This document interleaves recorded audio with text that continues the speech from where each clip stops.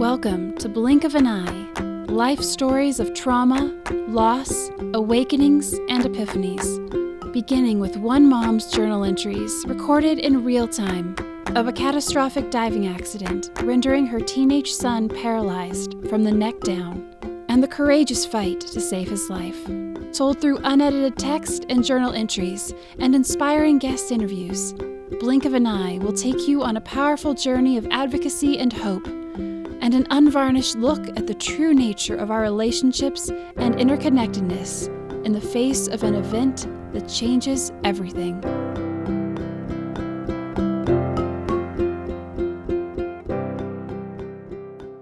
Life can change in the blink of an eye. Hello, dear ones. Welcome back. Today, we're going to take you back to the Shepherd Center as I share a number of never-before published journal entries. We have a lot to cover today as those entries give an inside glimpse into the rawness of my being at odds with the approach of the medical team for Archer and the prickly navigation of that growing conflict, as well as the power of certain heartwarming written messages and handmade gifts to lift the spirit of someone in a long-term rehabilitation situation. Did you know the nonprofit I See That, the Integrative Center for Trauma Healing, Advocacy, and Transformation, is now the Blink of an Eye nonprofit? And Blink of an Eye is a proud sponsor of Blink of an Eye podcast. And Blink of an Eye is on social media. You can find out more about the Blink of an Eye initiatives and learn more about the Science of Trauma Conference and the inaugural online symposium, November the 3rd, 2022, 6 p.m. Eastern Standard Time. A learning experience you don't want to miss. 2 nationally renowned physicians and brain researchers will present for the first time together. Dr. Babak Kateb from the Brain Mapping Institute on brain mapping trauma in the body, and Dr. Dan Siegel on the interpersonal neurobiological ways we can all resolve trauma in our bodies and further trauma healing for others.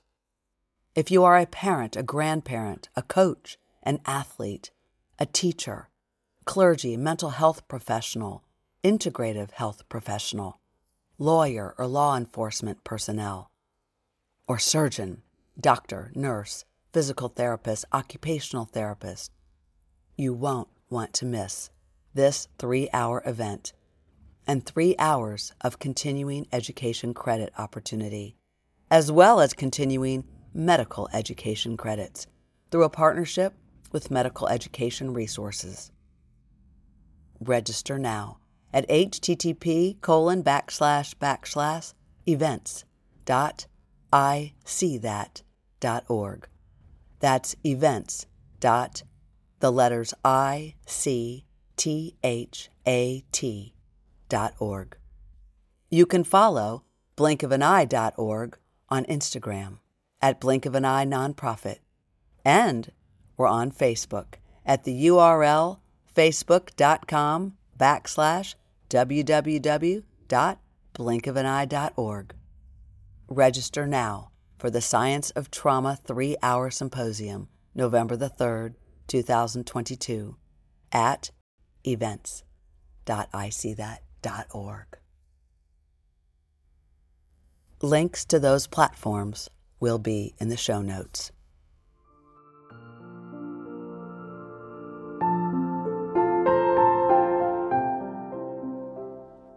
Now, for today's Blink of an Eye story episode. Well, it's more of a reflection on our recent story episodes, if you will. There has been so much going on at the Shepherd Center at this time in the story, as I was beginning to think about Archer's life outside the hospital and rehabilitation, and honestly, beginning to think about all our lives outside the hospital. I had to figure out a way that we would return to our lives. But I really had no idea what those lives might look like. I thought it might be best for you if I slowed the pace down of the longer blog entries to look back and fill in some of the details, hoping it might be restorative for you too. So for this episode, I invite you to rest a bit and join me in a recap of some more behind-the-scenes days and personal journal entries I was not able to share back then, as we then gear up for the life-changing episodes ahead that will come in the rest of Season 3.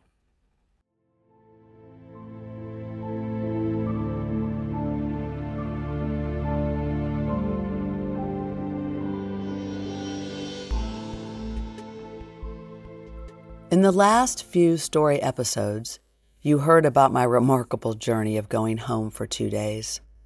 Really, 24 hours, and the whirlwind of logistics, work, self-care, emotional meltdowns, and emotional pick-me-ups, and everything in between. My long-awaited and very quick trip back to Baltimore meant I had to pack a lot into only a couple of days.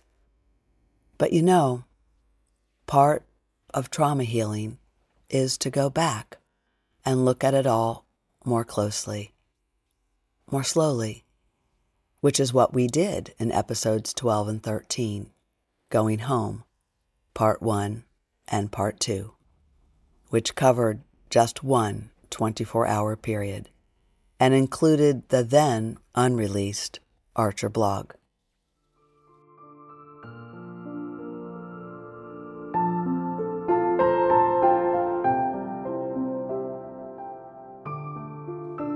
So much of what I am able to share now in the blink of an eye story, I was unable to share back then, for a variety of reasons, as you now know. Well, those reasons gained some traction, as you will hear about today. And I may have forgotten so much of it, but for the many personal notes I found.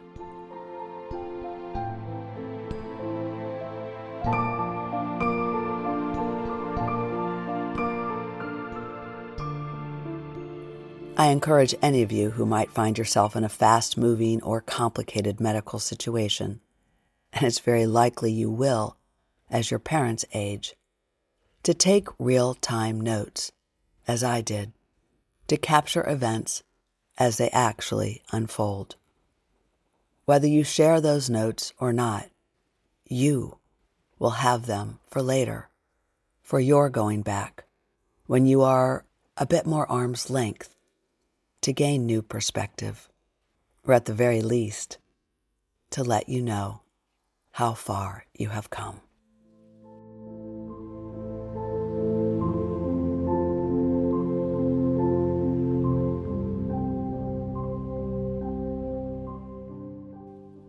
I never imagined how helpful it would be to have those notes in real time, to complete a story I myself was racing through, without time to fully process back then. I now also realize the restorative power of going back, not only to fill in for deeper understanding, and not to relive it in a re-traumatizing kind of way, but to relive it all in a way that has some healthy distance that only time can provide, which allows for a greater ability to take it all in as it was, a little more fully, but in smaller doses, to digest it a bit more. This is part of the integrative path of trauma healing. It's something that is called titration, but I did not know that back then. I just got lucky, it seems, to have heard the whisper in my thoughts telling me to write it all down.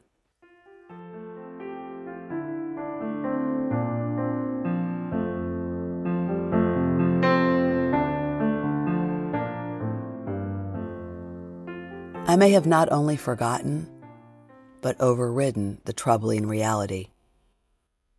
But for those notes, that life at the Shepherd Center was for us an uphill battle. While we so wanted to be there, it felt like we were unwanted guests more than ever as each day passed. It felt to me that Archer's being on the ventilator was not just a barrier we all could see, but that they did not see Archer's potential that could blossom if he could just get off a ventilator. And we saw the Shepherd Center as the greatest hope for that happening. But it seemed they only saw a failure in the rehabilitation gym. Oh, I could feel the sting of icy coldness as they looked at us that we did not belong there. And I couldn't help but to wonder if they saw Archer as a stain on their almost perfect record. It was true. You might have had this gut feeling yourself when you know someone doesn't want you around because it doesn't make them look good. I think it's all about failure, really, in our highly competitive, transactional world, even in a rehab facility. But this facility was a world-class facility with a reputation to keep up.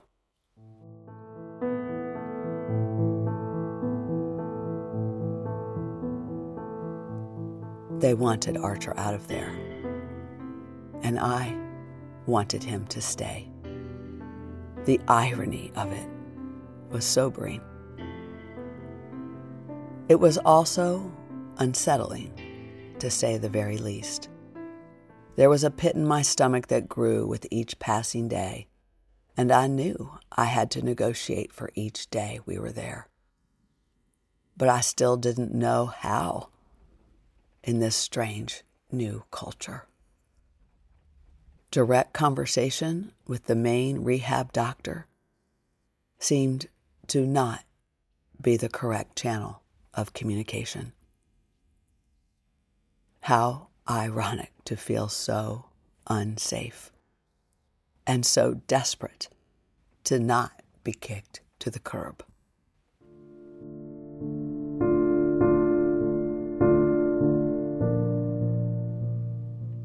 As it relates to this episode, in the spirit of authenticity, I felt it necessary back then that I not share with my family and friends this horrid truth, this increasing tension, because I felt it was very, very delicate, and I needed to figure it out. And I was afraid, like it was somehow best to keep the real truth a secret, else it be perceived as a criticism or a failure, which in part it was. But there was not enough relationship to speak frankly, and I felt there could be grave repercussions for Archer if we were kicked out. Where would we go?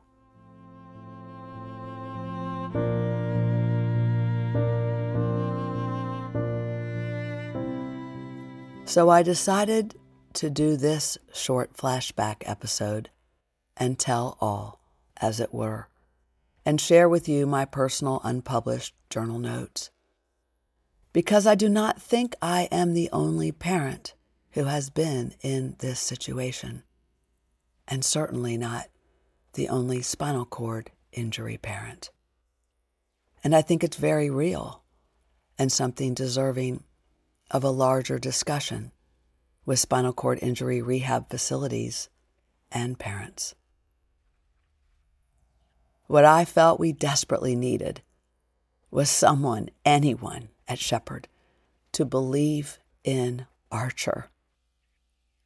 I believed in them, that they had the expertise to do their magic that I had heard so much about.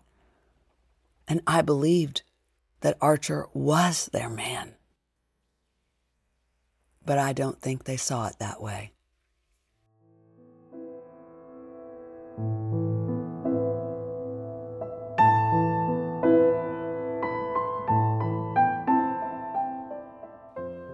Perhaps I didn't either at some level. But you see, for me, it wasn't that we just needed their rehab. We needed their rehab with a different focus than the focus they had set forth. I had readjusted my hope over the last intense week that they would rehabilitate Archer so he could walk again, that they would rehabilitate Archer to use his arms and hands again.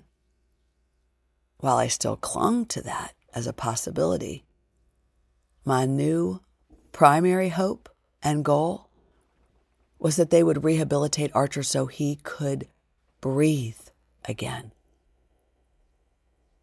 The crazy part is that is what Archer has said all along as he blinked his eyes to the ABC board in the ICU in response to the physical therapist's question about his rehab goal.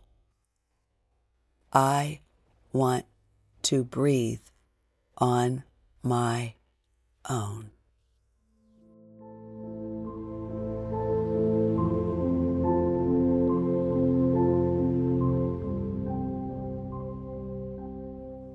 But I don't think the staff, or even I, took that desire at face value. That was his goal. But it was hard to say if that rehab goal was shared by Shepard. And I was beginning to be aware of a thought not yet fully formed in my mind that maybe Shepard could not actually fulfill Archer's goal. As they had responded, "We'll get you off this ventilator in 3 days." I think Archer knew far more about himself and his injury than any of us.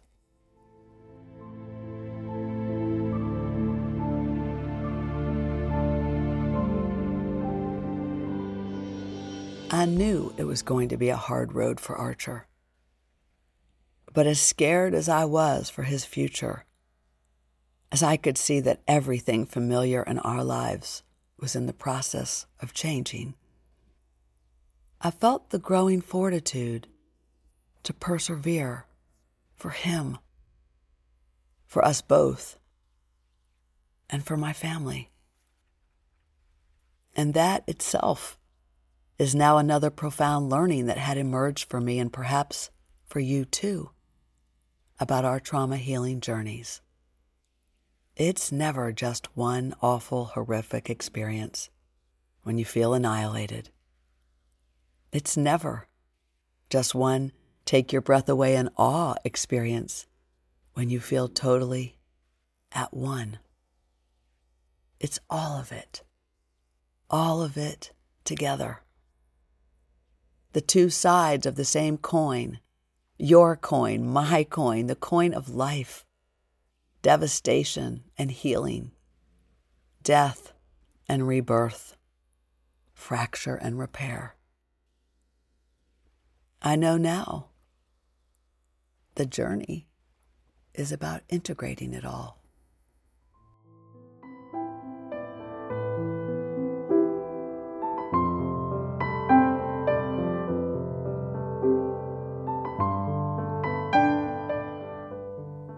And those tender moments which you and I are capable of offering to each other allow us to feel into the depth of our losses and also to feel the sweetness that we are more than the loss and we can rise back up again, connected.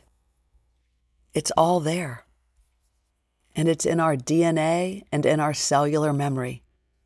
And when we can recall both together, we move another step forward on the path of integration, trauma healing.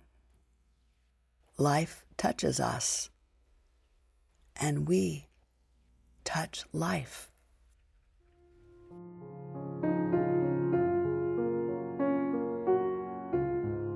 Welcome to episode 15. I want to breathe on my own.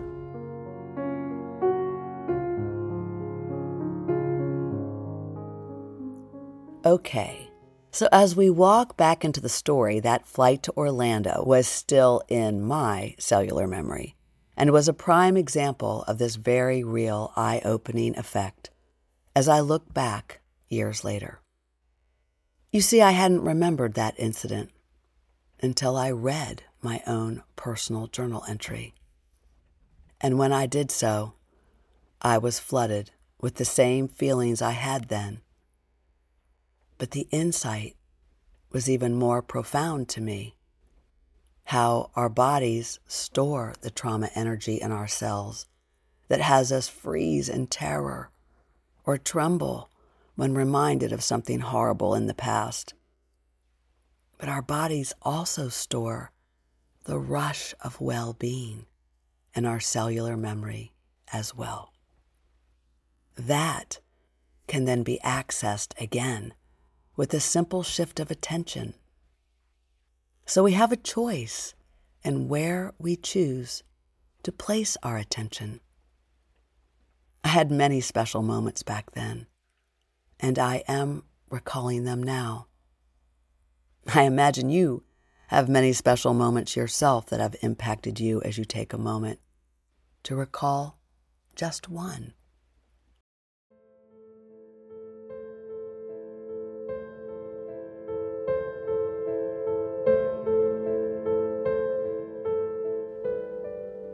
Yeah, it's really quite extraordinary how our minds can bring us the calm we need, especially when our bodies can remember the feeling of well-being. So it was in the extreme and constant heightened response I felt I was in during those days of the story that the moments of awe and of witness to something beautiful carried even greater significance. And I realized nothing was ever the same. And I knew deep down it may never be again. And as frightening as that was to me, I remembered I had to seek comfort in the potential that change brings.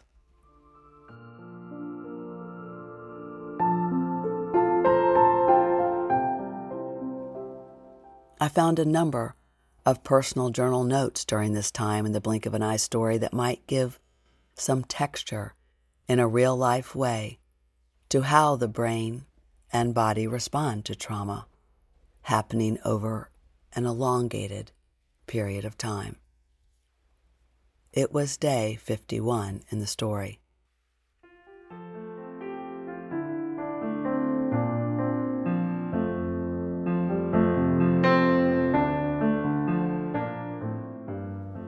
Think about your life too, and what you might be learning and thinking a bit differently about as well. So, okay, we're about to return to the Shepherd Center and to Archer and to our rehabilitation battle. And it's tough, but it also had these glimmering, sparkling moments. So settle in, take a deep breath, and feel your feet. Wiggle them around as you acknowledge your own traumas and triumphs. And as you listen, perhaps notice anything still lingering in your life that might get kicked up and that might need some going back to as well. Here we go.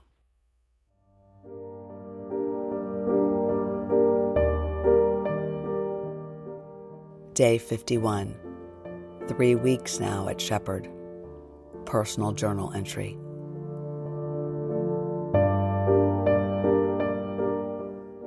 And then there was the first night back in the wee hours of the night when the respiratory therapist in his blue scrubs and short-cropped hair came dashing in as Archer's monitors were alarming that he needed suctioning and we had to move quickly. I liked the RT immediately. He was tattooed and earnest and very competent, working quickly and efficiently.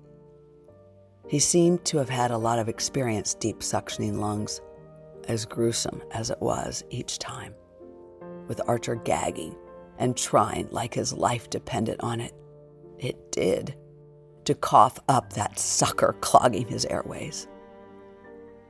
The man was also gentle and seemed to care about Archer's comfort. When the ordeal was over, I thanked him and asked his name. He told me I probably wouldn't see him again. Why? I asked. I thought maybe because it was 3 o'clock in the morning and the graveyard shift was not his regular gig. But that wasn't it. He said, "Because I'm leaving, Shepard. This is my last night."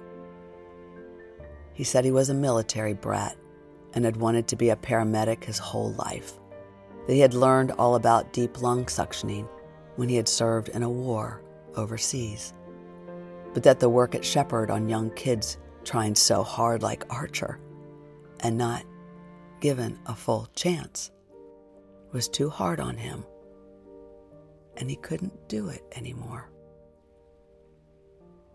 I was so stunned. He said, "Shepard's tough, and when some kids are trying real hard to be weaned, they get sent home if they're not fast enough." And he shook his head.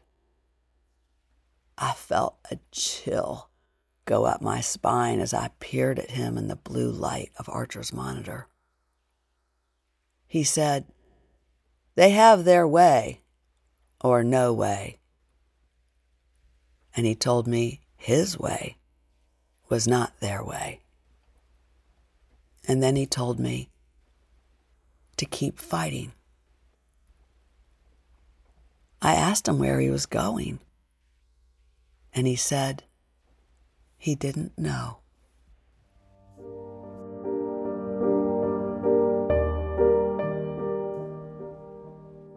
That was how my first night back was. I remembered that man, and I've wondered about him from time to time. You know how that is when people leave an impression on you. He told me Archer was a fighter and that he could see that. I'll never forget that acknowledgement, that he saw the Archer I knew. I thanked him. He thanked me. And I felt the tears stinging in my eyes as what I had been sensing in my gut was confirmed. Archer was in danger of being sent home or someplace. As I went back to my fold-out chair and curled up in a blanket, in the darkness, I had a lot to think about. And I thought about how skillful that man was and how grateful I was for him. You know what else he did that night? He showed me how I could do the suction. And he wanted to show me a little technique that would allow Archer's body to recalibrate before forcing the tube down further. Oh, I thanked him for that. And he said, "You're welcome, Mama Bear." And it was that little reciprocal exchange that strengthened me. Like he saw me too.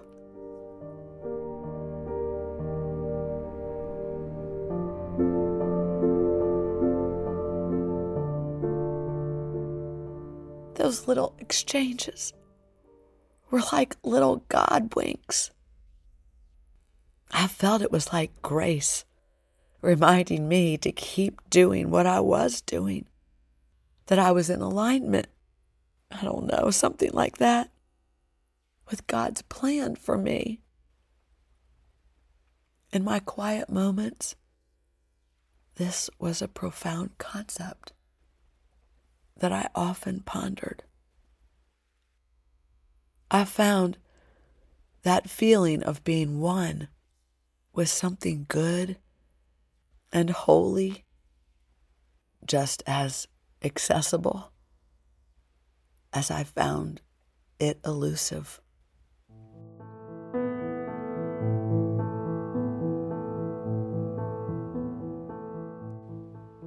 Could I stay responsive to whatever it was that seemed to present itself and respond in ways God would respond?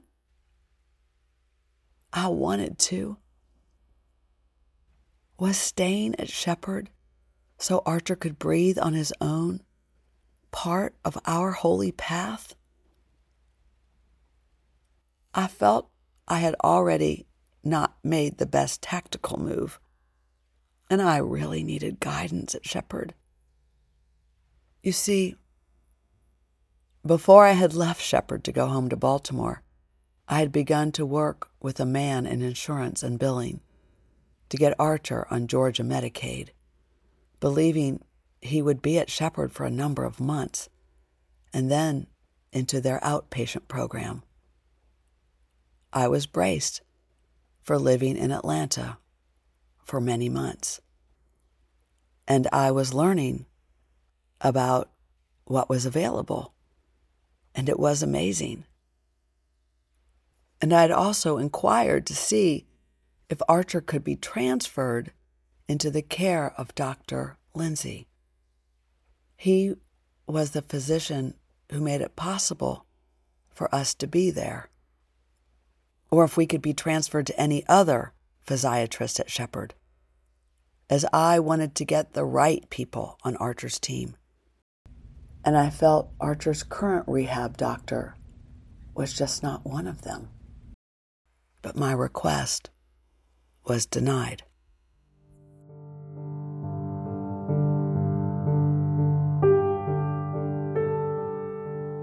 So now that I had returned, and Archer had transferred out of the ICU into the adolescent rehab, which was her unit, I had been on the lookout for her, hoping maybe we could start over and reconnect and discuss the plan for Archer.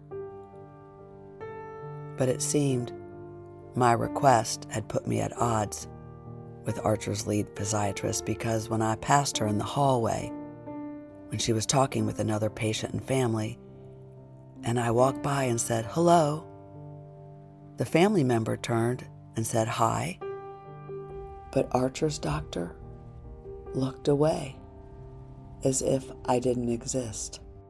It made me feel small and helpless.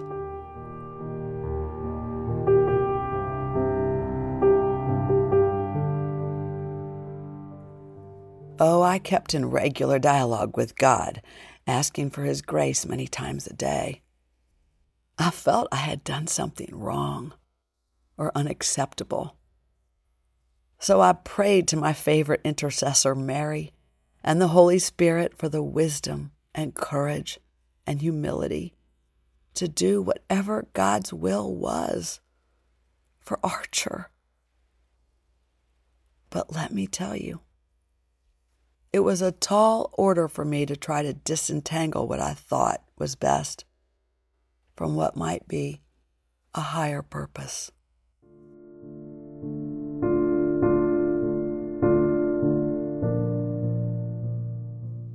As I tried to calm my whirling, problem-solving brain, I did have an idea that felt right: to ask for a family meeting with the rehabilitation team, not just with his lead doctor. I did have to make that request through her, and I did, and I was denied. At first, because she said they could not pull everyone away from their jobs just to meet with me. That's kind of how she said it. Oh, but that caused me to ask if there were a time when they all met together anyway, so I wouldn't be a burden. She responded, yes, that they meet 2 times a week about the patients, but that the meetings were with staff and not families. I asked if it could be with a family. She said no, they discussed all the patients. I asked if it could be with a family just when that one patient was being discussed. She said no again. I could tell I was exhausting her, but I was suspicious of the real possibility that Archer would fall through the cracks and that he'd just be dismissed without a fighting chance. And it was true, we had lost almost 3 weeks of rehabilitation time delayed in Shepard's ICU about his lungs. What was also true, and I couldn't do anything about it, was that Archer himself was also not exactly perky in rehab, as he'd arrived not only with all the tubes and the oxygen tank and contraptions, but his head and shoulders were covered with white towels, like an Arab turban, to absorb the profuse sweating from his ongoing autonomic dysreflexia. And he wasn't eating, and he was exhausted from the energy it took trying to breathe and be suctioned all night long.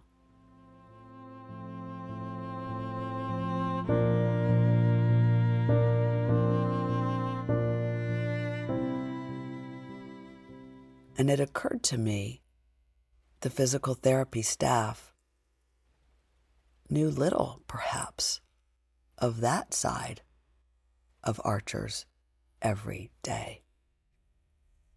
All this put me on guard again, ready to fend for my son. And I knew that was not the most receptive posture when I was asking for grace and guidance. But it was also hard not to be armored. So it was complicated.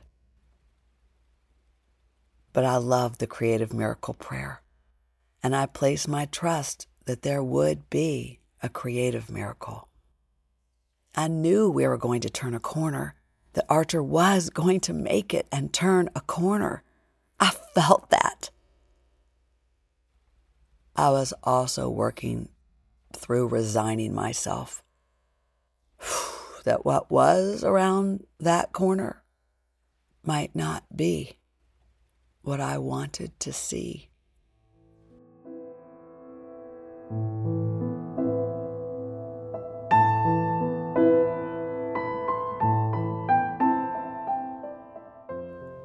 But I felt if I kept a clear vision of what I did want to see, that it could happen.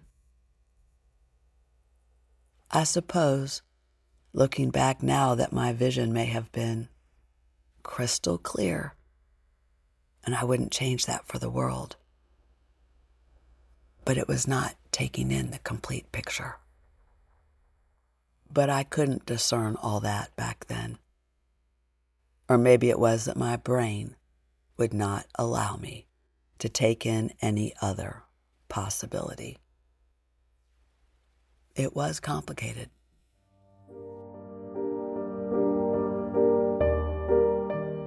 Here's another personal journal entry.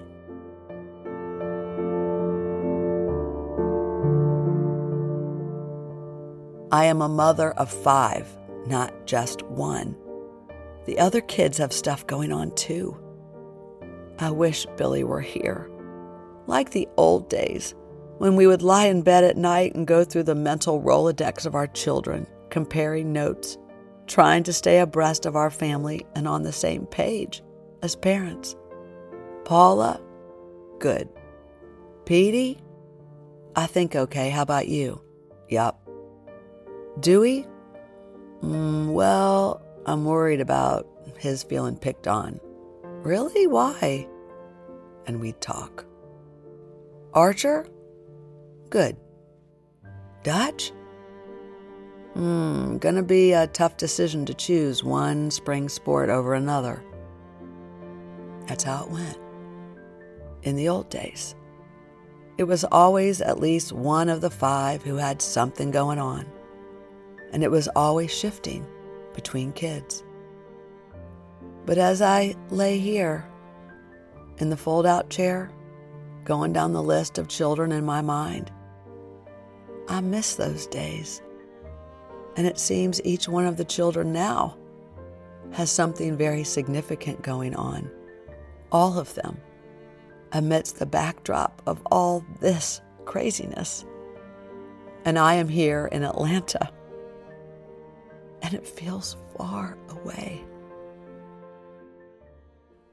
And then there's Archer.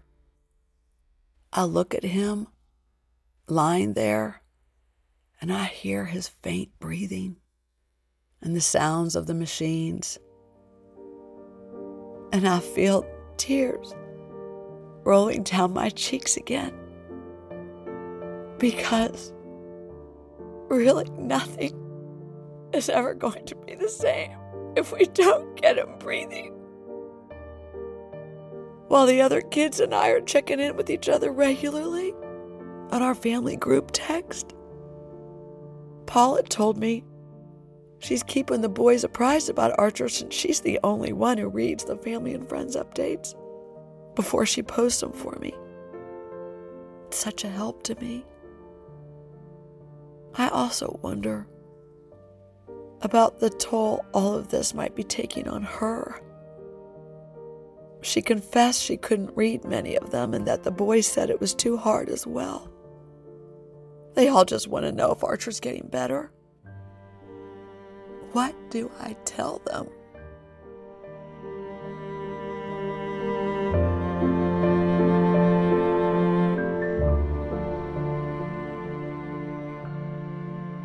I was also still wondering at my new shift of perspective on disability.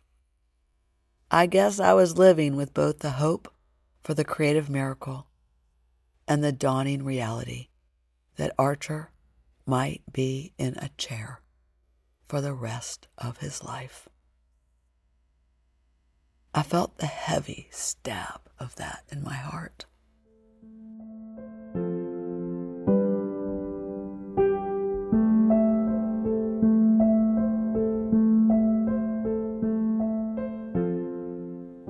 I remember it was also about this time that I opened one of the many pieces of mail that poured in daily that brought a smile to my face. It was an envelope full of coins. The note did not read as so many others did, "Dear Mrs. Sempt, you don't know me, but," such correspondences that always touch me. But this one, with the very heavy envelope, said, "Hi, Mrs. Sempt. This is for Archer's recovery. Our 4th grade class had a bake sale. It's $83.25. We hope you can use it.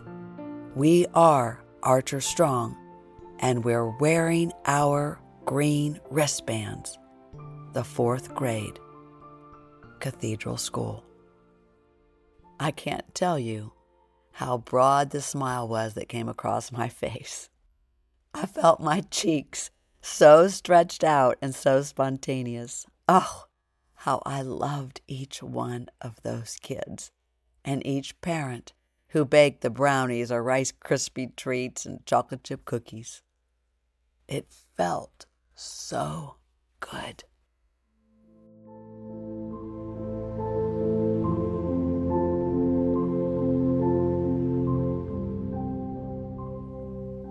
It was amazing to me how we can shift our entire worldview if we just focus on something else. And it can change how our bodies feel.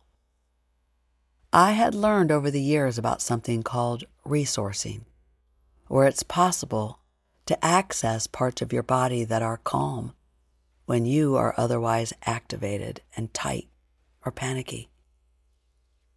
I was very aware at how I could stay focused on those 4th graders and their love and self-efficacy at baking and selling and deciding to give their proceeds to us, and the feeling of gratitude and sweetness it gave me. I could feel that in my chest.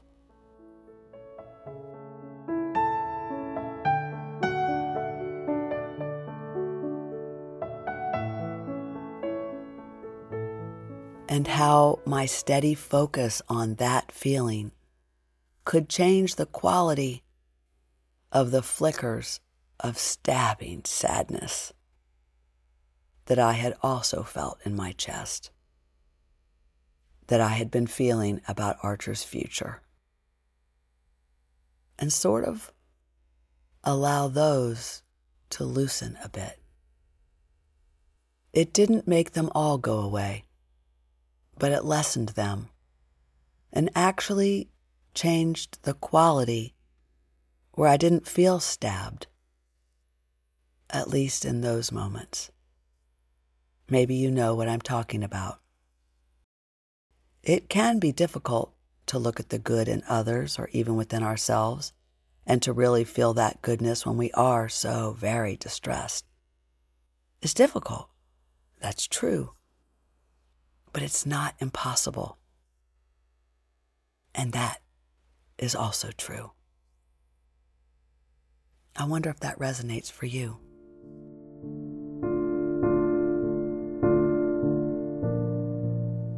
Here's another personal journal entry.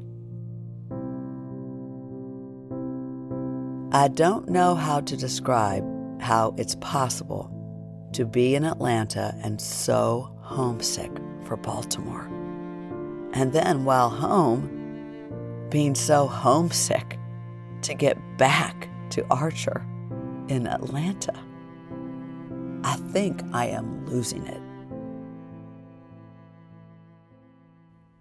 That journal note made me laugh when I read it because it wasn't the first time I've had such strong pangs to be back with my children when I am away from them.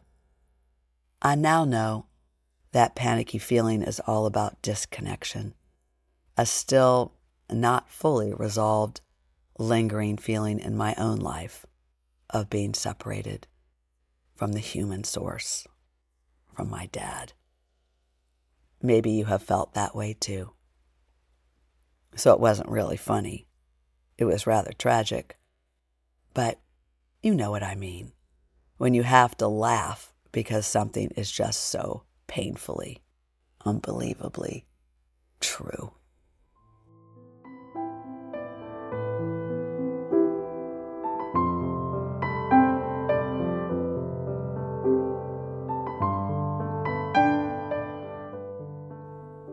I thought I had been homesick for Baltimore, and then ironically for the Shepherd Center, my new home. But that wasn't quite it. I had been homesick for Dutch, and then homesick for Archer. Isn't it funny how that works? Homesickness for a person.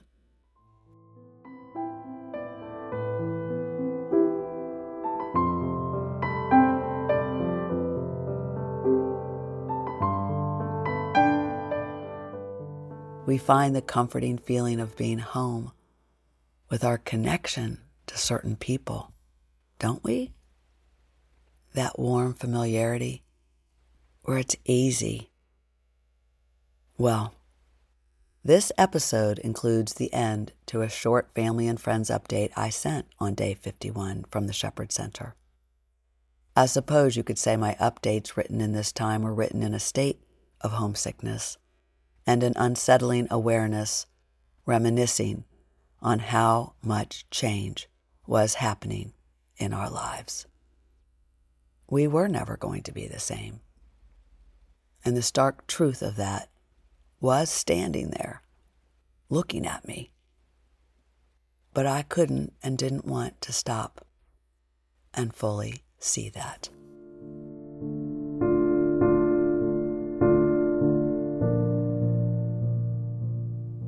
It wasn't just change with my whole worldview on disability. but it was the change of having to incorporate disability into every part of our lives. Although I didn't yet fully see that either, because I didn't want to. I still believed and held out that Archer Sempt would breathe on his own and walk. I was told there would be a mass at the Cathedral Church to pray for a creative miracle back in Baltimore, which made me reflect on the prayer vigil for Archer 5 or 6 weeks before. I had learned that there was a girl, a friend of Archer's from his elementary school class at the cathedral, who played her guitar in that candlelight service held out of doors in the warm summer air as school started back up. Her name is Miranda Lassiter, and just recently I was sent a recording of the songs Miranda sung that night. You remember the landslide song? Well, that is one she chose, and the familiar ode and the words pierced me as I listened in, now with my new perspective.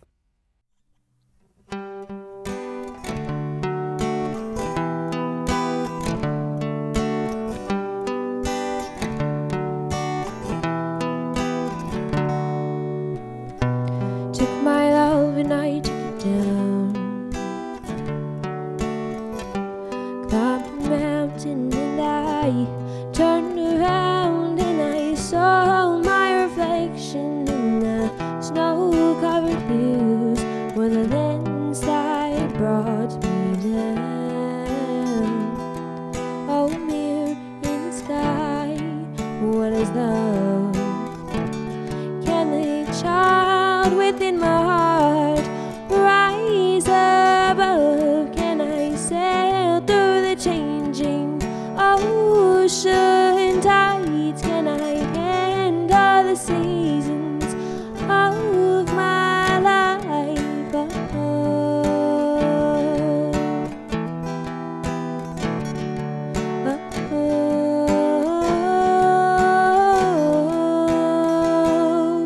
Well, I've been afraid of changing, 'cause I built my life around you.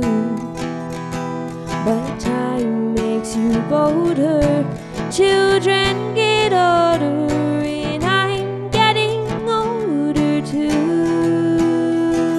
Well, ooh,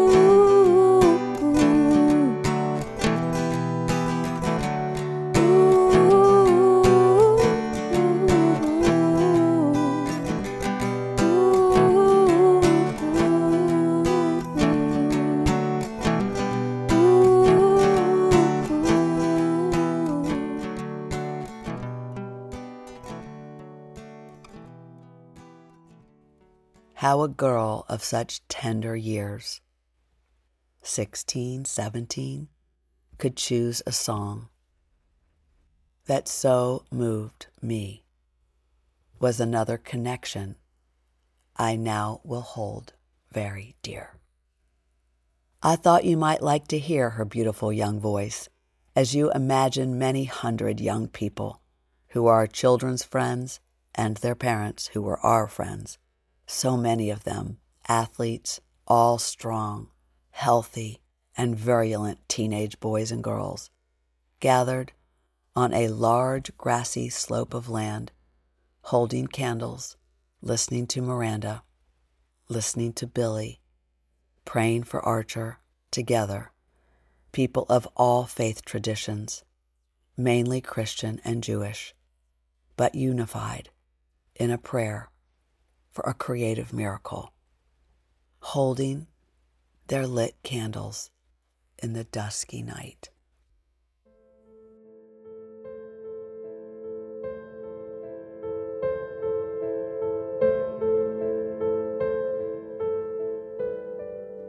I wondered what I was afraid of changing, and the answer was probably everything. I liked our life. I couldn't imagine it changing the way it might. There was a wistfulness and an urgency. And I did have this awareness that I would toggle from sadness to hopefulness and back to sadness. But not for long, as I was dancing a clumsy dance to stay hopeful. I didn't always know the steps, but I did know the familiar tune of hopefulness.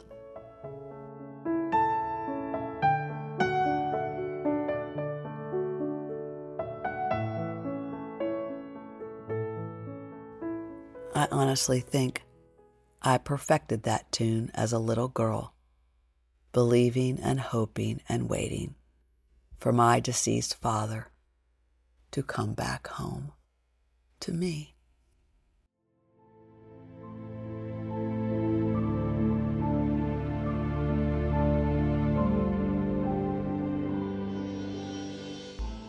The fact that there were these gatherings in unified prayer happening back home with people we loved stoked my sense of hopefulness.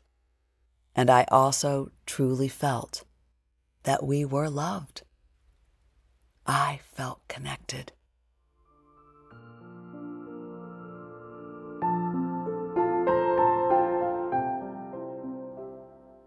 When tumultuous change is underfoot, I think the only way to stay grounded is to kindle that feeling of connection, even connection with Mother Earth herself.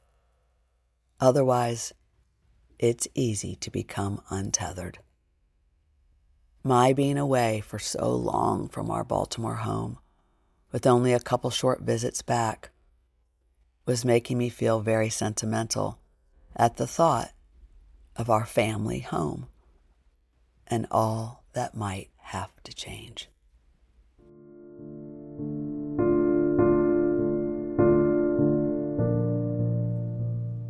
Home modifications were on my mind as well, as all the memories our home contained in the rooms I loved every inch of, lived in by 7 people.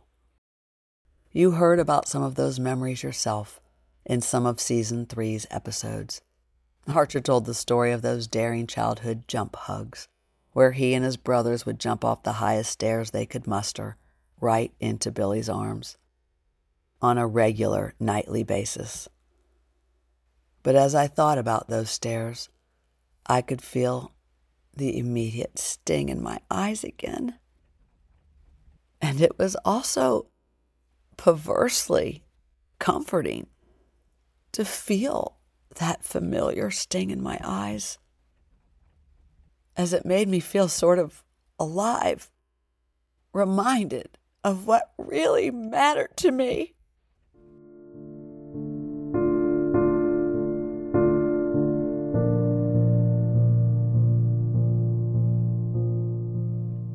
There were moments like these that I truly held onto and cherished during those few quiet minutes in the nighttime from the daily, crazy whirlwind of this ICU, now rehab experience.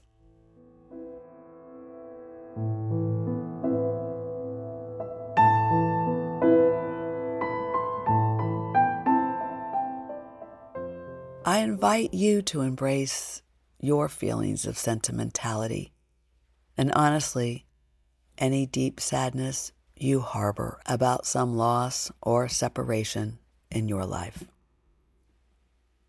It's all part of the experience of being human. We can't escape it.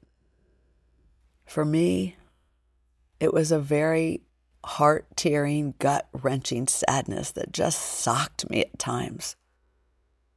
And then I realized I was just making it up, that everything was going to change. I would say to myself, it doesn't have to change.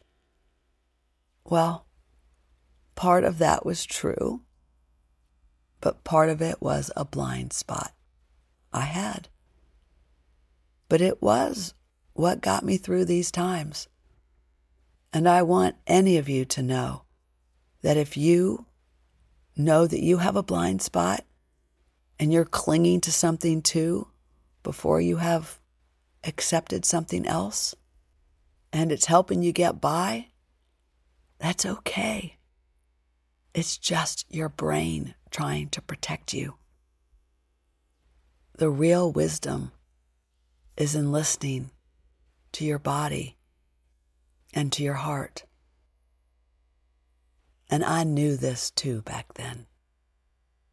I would close my eyes as I sat next to Archer's bed as he rested and allow myself to go back to those powerful feelings of being gut punched by sadness and change. And I would allow the tears to roll down my cheeks. And I would try to sit in the discomfort and allow those powerful feelings to move through me without my having to do anything with them, which included not having them run me into the ground. Maybe you have done the same thing too.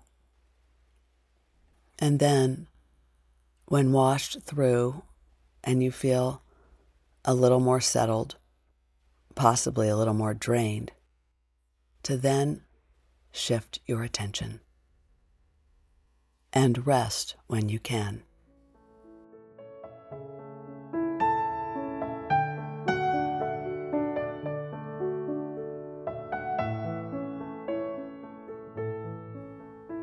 If only I could have done that all day long. I was not capable. As part of my look back, I am aware how tunnel-visioned I still was. That whole new set of powerful feelings arising in me, panic and hope, was accompanied by suspicion and defensiveness. I was haunted by the possibility that Shepard may tell us it was time for Archer to go. And I couldn't let that happen. And it incensed me. Shepard was getting in my way. They were messing up the plan, the potential for the creative miracle. I asked theoretically in my head, on my high horse, and just where do you think he would go? I would say to myself, you're supposed to be the best in the world. Atlanticare had discharged Archer as a respiratory failure, and we were lucky to get out. Would Shepard discharge us too?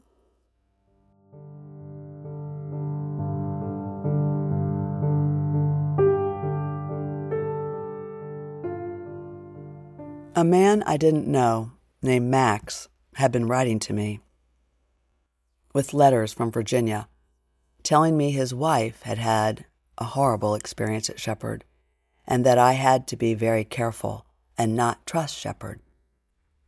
Because if Archer were not performing, Shepard would discharge him to an LTAC. I didn't know what an LTAC was, as I had never heard that term before. I looked it up in the Shepard Library up on the 4th floor. It was true back then in 2015 that I did not know about or know how to do a Google search. But I found out that it meant long-term acute care facility. He wrote me often, as he said he was following my blogs. Well, one of the man's later letters told me quadriplegics die in LTACs because LTACs have no rehabilitation staff or knowledge about spinal cord injury, that the staff-to-patient ratio is 1 to 20, and there is no one there to get a quad up out of bed, and no one there to even turn the quad's body for regular weight shifts. So the quadriplegic gets bed sores quickly and dies from that. I thought that sounded absolutely horrific.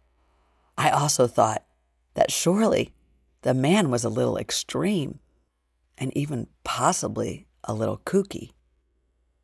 But it did make me shudder. And I did file it away in my memory.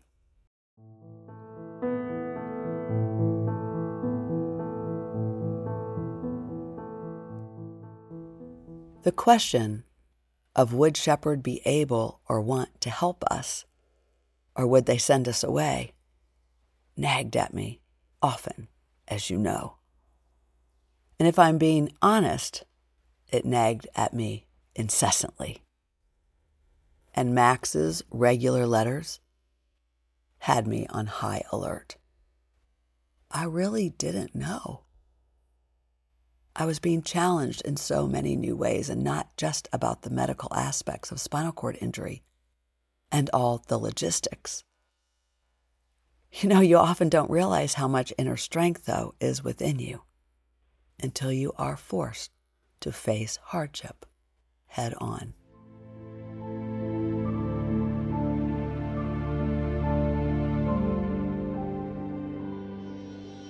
I was leaning into God so many moments of the day, learning to ask for His help in more intimate ways, like help me not fall into despair, Lord. Help me stay receptive, Lord, so I can learn. I was aware of how much help I needed, and I yearned for someone who knew, and someone I could confide in. It felt like I was walking on eggshells with Archer's doctor, and that it was too dangerous to even bring up a concern, as that might be the lever they used to send us away. So I got closer and closer to God and asked for strength to do the right thing, for wisdom, for what was the right thing.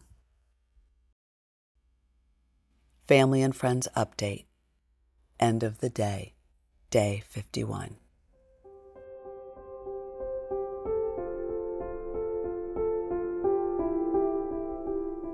So, this is my formal announcement to my family that I'm giving permission in my absence to clear out desk drawers and closets and begin the process of moving things as we begin the preparations for a new physical home space for Archer and the necessary home modifications, graced by angels again, who have come forward to help us with planning, space, and storage. It is actually hard for me to think of this, since our 115-year-old house doesn't lend itself to any elevator and such. While the first floor has brought us so many good and fond memories of gatherings and sharing of knowledge and ideas with friends and class parties and gatherings for authors and nonprofits whose missions we champion, and will be Archer's space for the same activities. I feel the little stab of that potential loss, that Archer may not ever, until the miracle, get to the third floor where his bedroom is again, and lie in his bed where he has daydreamed and night dreamed and done a lot of art. The same room Paula told me she wrote of in her college essays. Isn't that silly to feel that kind of sadness over something like material space, a room? But each room of our home has been a special space, very lived in, as there are a lot of us. Each room always has a good place to relax and read. He may not see the upstairs again, and the first floor may be altered in ways that remove some of the living in space that has brought him joy. You know how it is with a home. The rooms are places where you rest, share ideas, and laugh and cry and argue and make up and love and gather to break bread. I want Archer to have all that on the first floor. We need to figure out Hoyer lifts and wide enough entryways and spaces at tables for him and roll in showers large enough for power chairs. Oh, yes, I asked some wise moms of quad kids about the terminology for electric motorized wheelchairs. They're called power chairs. I like that. In fact, it was my new friend, Kelly Sidnor, who introduced me to this amazing term. Kelly and I bonded quickly during Archer's recovery. She was one of the moms of a quadriplegic who reached out to me. She offered me a lot of valuable advice, including what to call Archer's chair.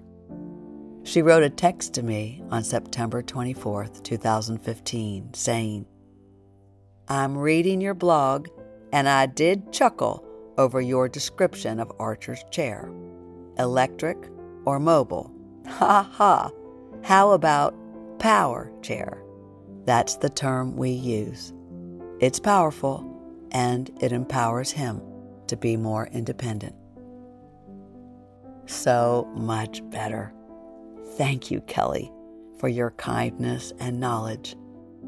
And Archer was making progress in that power chair, and that buoyed me.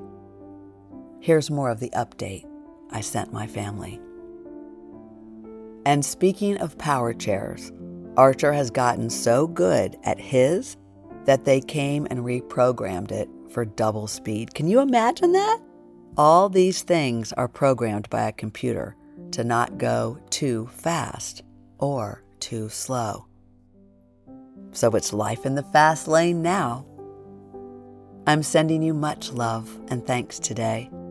We are preparing for a weekend of visitors to our hospital room, and Archer is very much looking forward to this.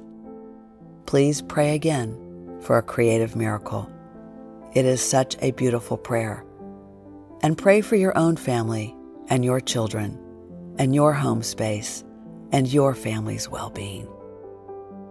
And as parents, our children need us to be strong and also to eat humble pie sometimes.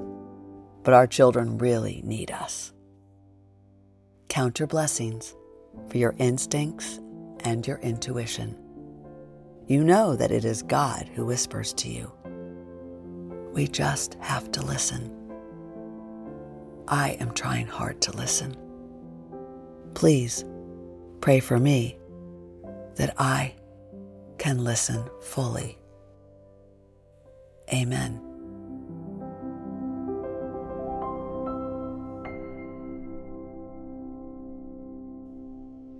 If you have ever been in an intense situation for a long period of time, you might relate to the constant pressure cooker of so many things you need to keep track of, hope for, manage, advocate for, plan, and stay alert and ahead of.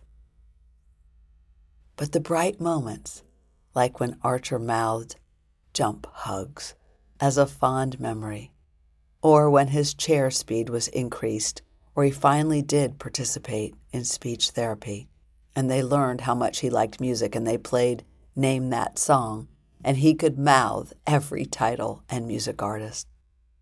Those were moments of pure joy. They carried me.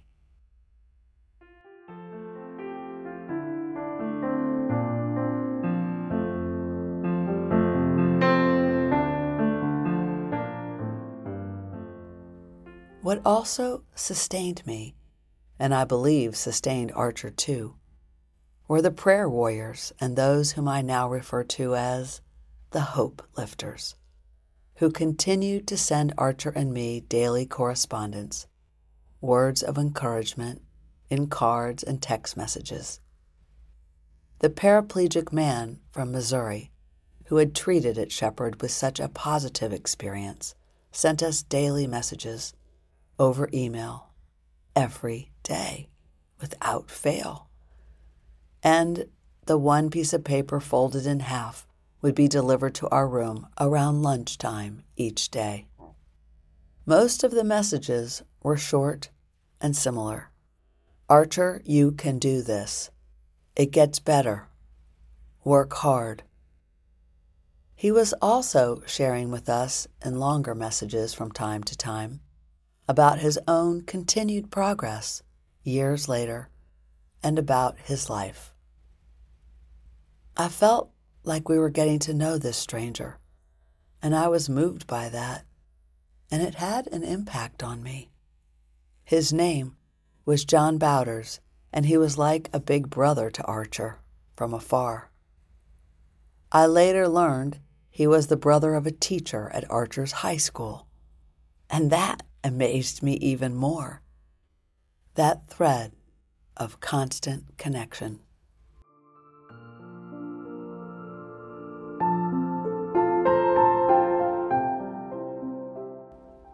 There were also packages of gifts that arrived almost daily, too.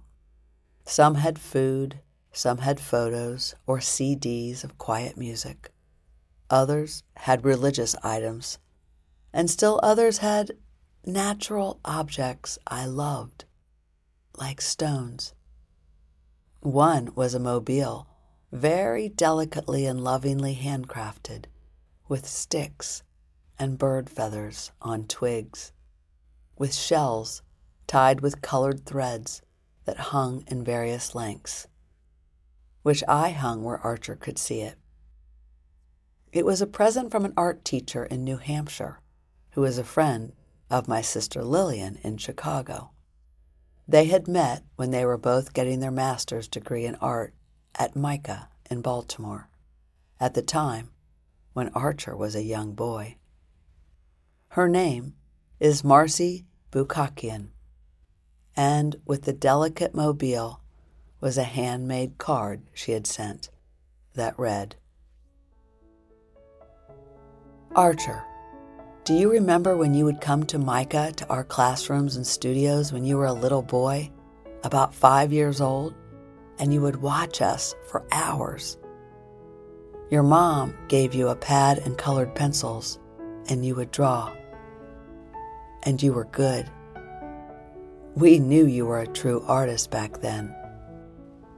And you still are. I have 2 boys now.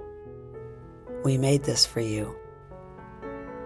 Remember the movie The Incredibles? Not all superheroes wear capes. You are our superhero. Love, Marcy, Asa, and Elias. These messages were profound and lasting. You know, I can imagine now what it is like being separated from your family for long periods, or overseas at war for months, and how meaningful is a single letter or note or a package of something so lovingly made. Anything, really.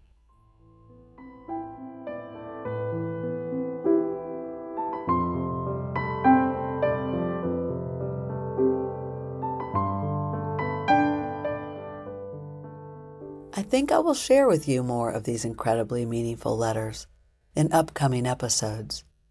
But for now, I'm deeply aware of the power of relational connections that sustained both Archer and me. And there was something else about the impact of these kindnesses. I think they reminded Archer that he was not forgotten, that we were not alone, and that he had a future. What was also constantly on my mind, too, was how to say thank you to the many people doing so much for us behind the scenes and back home. How do you? It was a constant concern in the background of my thoughts, niggling at me. I so wanted them all to know how much I loved them and appreciated them.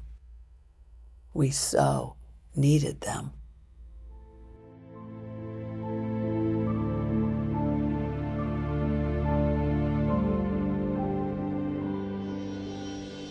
You'll now hear from one of those people I was able to thank just now, 7 years later, Dr. Angie Arnold, an adult psychiatrist whose patients were all women in Atlanta, Georgia.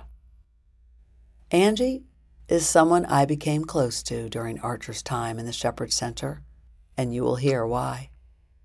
In this brief interview segment, as we reminisce, you will also hear about the impact Archer's accident had on Dr. Arnold, which I never knew until recently, and the impact of Archer himself on her.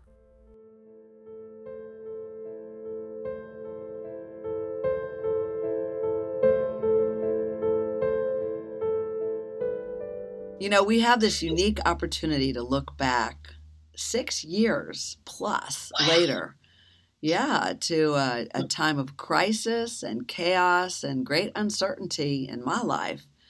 And I've really been looking forward to this time with you because we haven't spoken since that time. And I've been wondering, even to this day, how it was that you actually entered my life, because you were very important in my life. How did that come about? I'll tell you, Louise, I think it was sort of a miracle. I was with some women at church, and then this came over that a person, like we had a big announcement in our bulletin that there was someone at the Shepherd Center from Maryland who needed support and their child had been injured, and how could we go in and help? Well, the funny thing is that the reason they sort of tagged me is because I'm a psychiatrist. And they decided that you might need a psychiatrist going through this. I probably did. But instead, we became friends. Indeed. Wow. I mean, Louise, I truly do remember it like it was yesterday. I do too, Angie. I remember it like it was yesterday. What do you remember most about it? First of all, I had never done any work at the Shepherd Center. I had never stepped foot in the Shepherd Center. And I remember how I first felt when I went in the room and saw Archer in the state that he was in. I'll just never forget that. What was it like? I was so sad for him. Mm-hmm. I was so sad for your family. And I'll tell you something else too. I went home and immediately told two of my children who were very strong, they're like swim, right? They're very big swimmers. And I said, please don't ever dive into anything. Please don't ever dive into the ocean. And I'm telling you, Louise, I have told people that from here on. I've told people, and I would talk about Archer and his horrific accident. And I told people, I said, the way you prevent an accident like this is you don't dive into the ocean and you don't dive into a lake. Just don't do it. I think my children got tired of hearing it. But I remember bringing Archer dinner. I remember the time we spent over there. I brought my son over there to meet Archer. And sometimes John would sit with Archer while you and I went out and did something because I felt like you needed a good meal every once in a while and not to be at the hospital. I do. I remember one time we brought him cinnamon rolls. He loved our cinnamon rolls. Do you remember that? I do, because you brought him hot. Mm-hmm. They were hot because I lived right around the corner. It was amazing. I lived right around the corner from the Shepherd Center. It was an amazing experience to be a part of. As sad as it was while he was going through all of that, it was an honor to be a part of it with you and to get to know you. It really was. Well, the honor was mine because your generosity was constant, Angie. And I remember. Do you remember we went and got our nails done? Yes, I remember when we went. Yes, I tried to do everything I could to help you. Because I just thought you needed some normalcy in your life, right? I remember talking with you about that. Like almost we were like giggling, laughing. And I remember crying and saying like, here I am and I'm having such a lovely time with you. And then Archer's he's back at Shepherd. And you would be like, we're just going to be girls together. That's and right. It was such a reprieve It Mhm. was just such a reprieve. Yeah, we got our nails done. And you took me so generously to your club. And I just remember feeling like a lady again. Like I even, I didn't have any clothes at the Shepherd Center. I came with a bag of one set of clothes, and Right. I had one Remember when we went suit. and got you some shoes? Yes, I do. I do.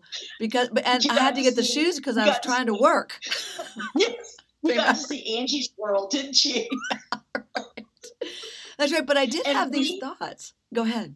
and we just came together, didn't we, We Louise? did. There was nothing difficult about this. No, We I just came think together like buds, didn't we? we came together like buds who were two professional women who Mhm. also had children, kind of Mhm. juggling it all. And there was a spiritual component that also really attracted us to each other. I remember that Mhm. very strongly. I was already becoming accustomed to the folks in the South being very Christian, and very Okay. outwardly so. And that was Mhm. very, very new and different because Mhm. when I grew up in the Midwest and even then living on the East Coast, it wasn't as demonstrative. It was through Yes. service projects. Yes. But you wouldn't just say, "Oh, Jesus Christ," or "Oh, I don't mean in vain, but I mean, like, "Oh, Jesus loves you." It just wasn't that kind of a way of living, if you will. And Mhm. when we met, and then you told me that you were going to become a dame in the Order of Malta, Mhm. that really, I just also felt very kindred spirits to you, like soul to Mhm. soul connection in Yes. that way. Mhm. Yeah, I mean, nobody would have ever wished for this to happen, but it was just crazy. It was crazy, the timing of it all. it was crazy. It And, was and meant to it's be. funny because It was meant to be for us to meet each other. it was meant to be, and I'm with you that it was sort of a little miracle because Mhm.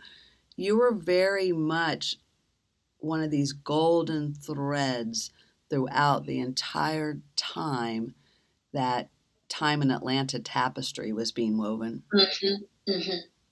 Yeah, it was really something. Angie, what I also remember was Little John. About how old was he then in 2015?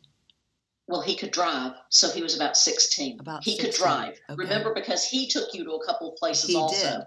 He would pick Mhm. me up and take me In his to go red do an Mustang. errand. Yes, exactly. He was That so we still proud have. of that We car. still have that red Mustang. Yes, that's so right. Oh my gosh. And I remember just thinking, this young man, he is so spiffed up, and so proud.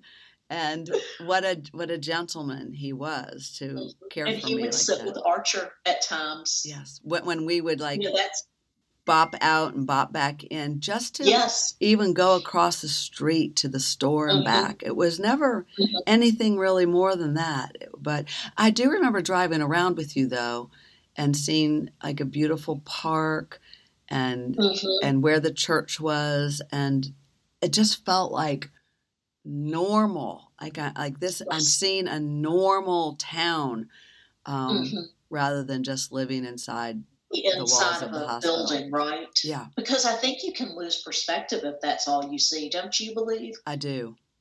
You could I so really lose do. perspective and kind of lose your mind in there, and you couldn't just feel like everything was about whether Archer was going to get off of the ventilator or if his lungs were going to heal from all of that water that he had ingested. Right. I mean, I remember every step of the way that you had to take with him. Don't you wonder what he remembers about being in the hospital? I wonder many things. Mm-hmm. I do. I remember feeding him and Mhm. sitting with him. He couldn't communicate at all. No. I mean, not by his voice. Yes.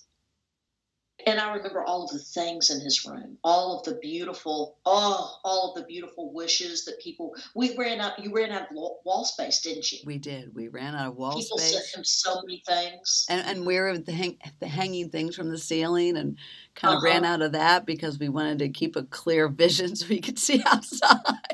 Mhm. Yeah, people were very generous. It was easy to sort of fall in love with your son. There was just something about him. I mean, I felt very connected to him. Mm. I really did. I don't know if you know that, but I did. So I thought about him sweet. every day. I wanted to come and see him as much as I could. I don't know what it is about Archer. I mean, I should be just gracious and say, "Oh, that's so kind," which I will be. But I do think there's something about Archer. There's a light that he carries within, and I think any of us, we see it around him. It's very, and feel it. Mm-hmm. Yeah, we feel it. He's without guile. He's without malice, judgment. Even when grave errors and mistakes have been made by others that have cost him dearly, he has never judged or held any animosity about that. It's just more like everybody's just doing their best. Just, keep on going. Yeah, there was some sort of presence in his room. Of course, at first when I saw him, it was shocking, and you felt so sorry for him and things like that. But that went away with each visit. I mean, I always worried about him, mainly because his lungs were in such bad shape from swallowing all that seawater. I'll never forget that. But he wasn't this person laying in the bed. I mean, he was a real human being. I didn't see him as a patient. Yeah. Isn't that interesting? It is interesting. Why do you suppose that is or was?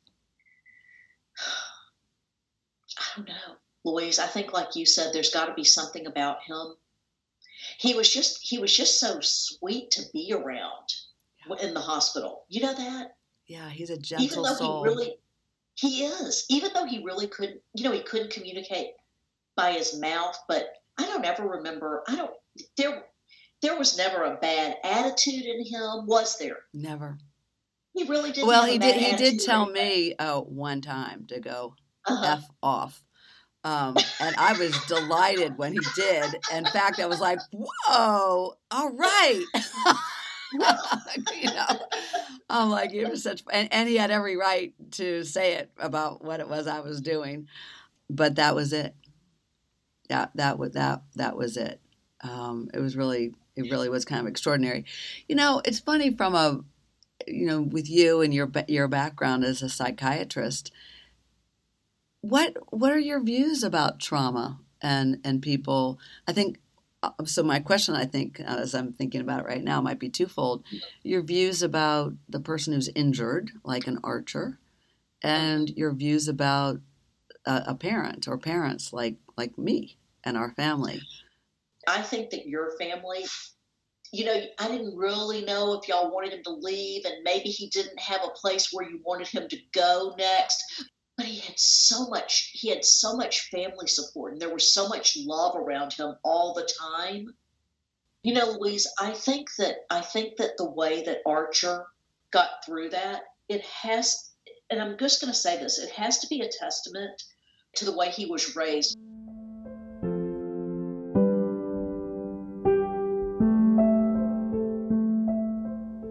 Difficult times in your life have a mysterious soul-to-soul connection way of bringing very special people into your life. I bet you have experiences of that as well.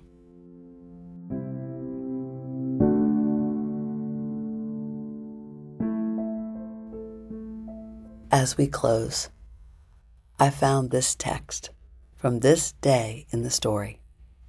It's from Allison Andrews Watkins, one of the Atlanta Angels who was always bringing me lunch or dinner every day. And she wrote, God caused a beautiful thing to happen this morning. When I went by Shepherd to drop something off, no one was in the room and it was completely quiet. There was tons of brilliant sunlight streaming in the windows. I felt the call to get on my knees at Archer's bedside and lay my hands on his bed and on his pillow and pray for the healing that was beginning to take place. This is only the beginning of that, I'm sure.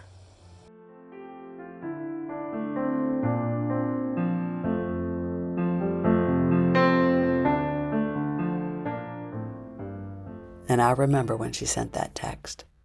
It was a witnessing moment of something I, too, knew was true. I had a feeling throughout my body. It was a tingly, knowing, alive feeling. I knew God was going to heal Archer. I felt it. And I wanted to remember the feeling. I thought about cellular memory. I remember showing Archer the text and telling him that his legs had cellular memory and he would walk again, even if it were not soon. And I told him that more important than that, his lungs had cellular memory and would work again too, once we strengthened his interstitial muscles. He gave me a sort of sweet smile.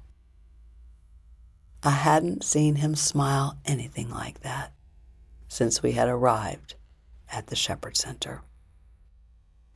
I took it in. I wanted to savor it. Even though everything else in our lives seemed to be changing, that sweet smile remained the same.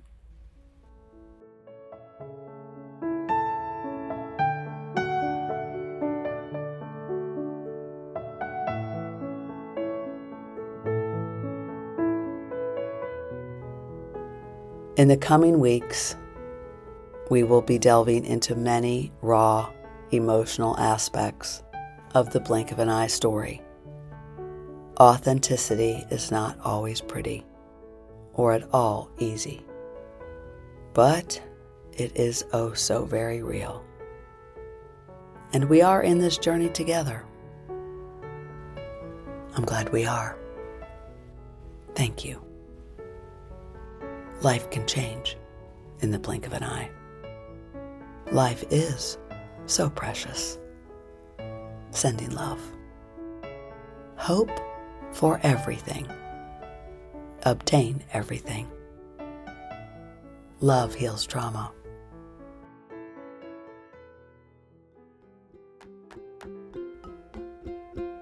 Thank you for tuning in to the Blink of an Eye story. Tune in next week for our companion Blink of an Eye Trauma Healing Learning 15, Titration, Resourcing, and Body Work for Trauma Healing with Marione Gilbert. Thank you for listening, and thank you for telling your friends about the Blink of an Eye podcast. Together, we are raising the vibration for healing. You've been listening to Blink of an Eye. We ask that you share this with anyone who may need inspiration, a lift, or who may relate. Never miss an episode. Listen on our website, blinkofaneyepodcast.com, or subscribe on Apple Podcasts, Spotify, or wherever you get your podcasts. This episode is sponsored by Baltimore Mediation. For 28 years, Baltimore Mediation has served clients worldwide by facilitating negotiation breakthroughs, believing in their capacity for meaningful face-to-face dialogue. You can learn more at baltimoremediation.com. Blink of an Eye podcast is sponsored by the Blink of an Eye nonprofit, a nonprofit created as a national resource to help change the way we respond to spinal cord injury, to include trauma healing approaches for families and medical teams across the U.S. Blink of an Eye provides a national team of SCI specialized doctors for expert opinions in the first hours of crisis, a multidisciplinary family support and navigation team for SCI families led by SCI families for the first 30 days of crisis, and a national resource library of trauma-informed responses for the first hours and days after injury, specialized for families, friends, and SCI medical staff. Blink of an Eye also offers a registry of medically unexpected SCI recoveries. Blink of an Eye will host the inaugural conference, The Science of Trauma, Hope for Trauma Healing, November 3rd, 2022.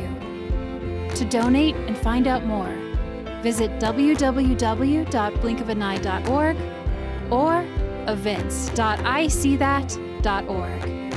That's events.I, the letter C, THAT.org.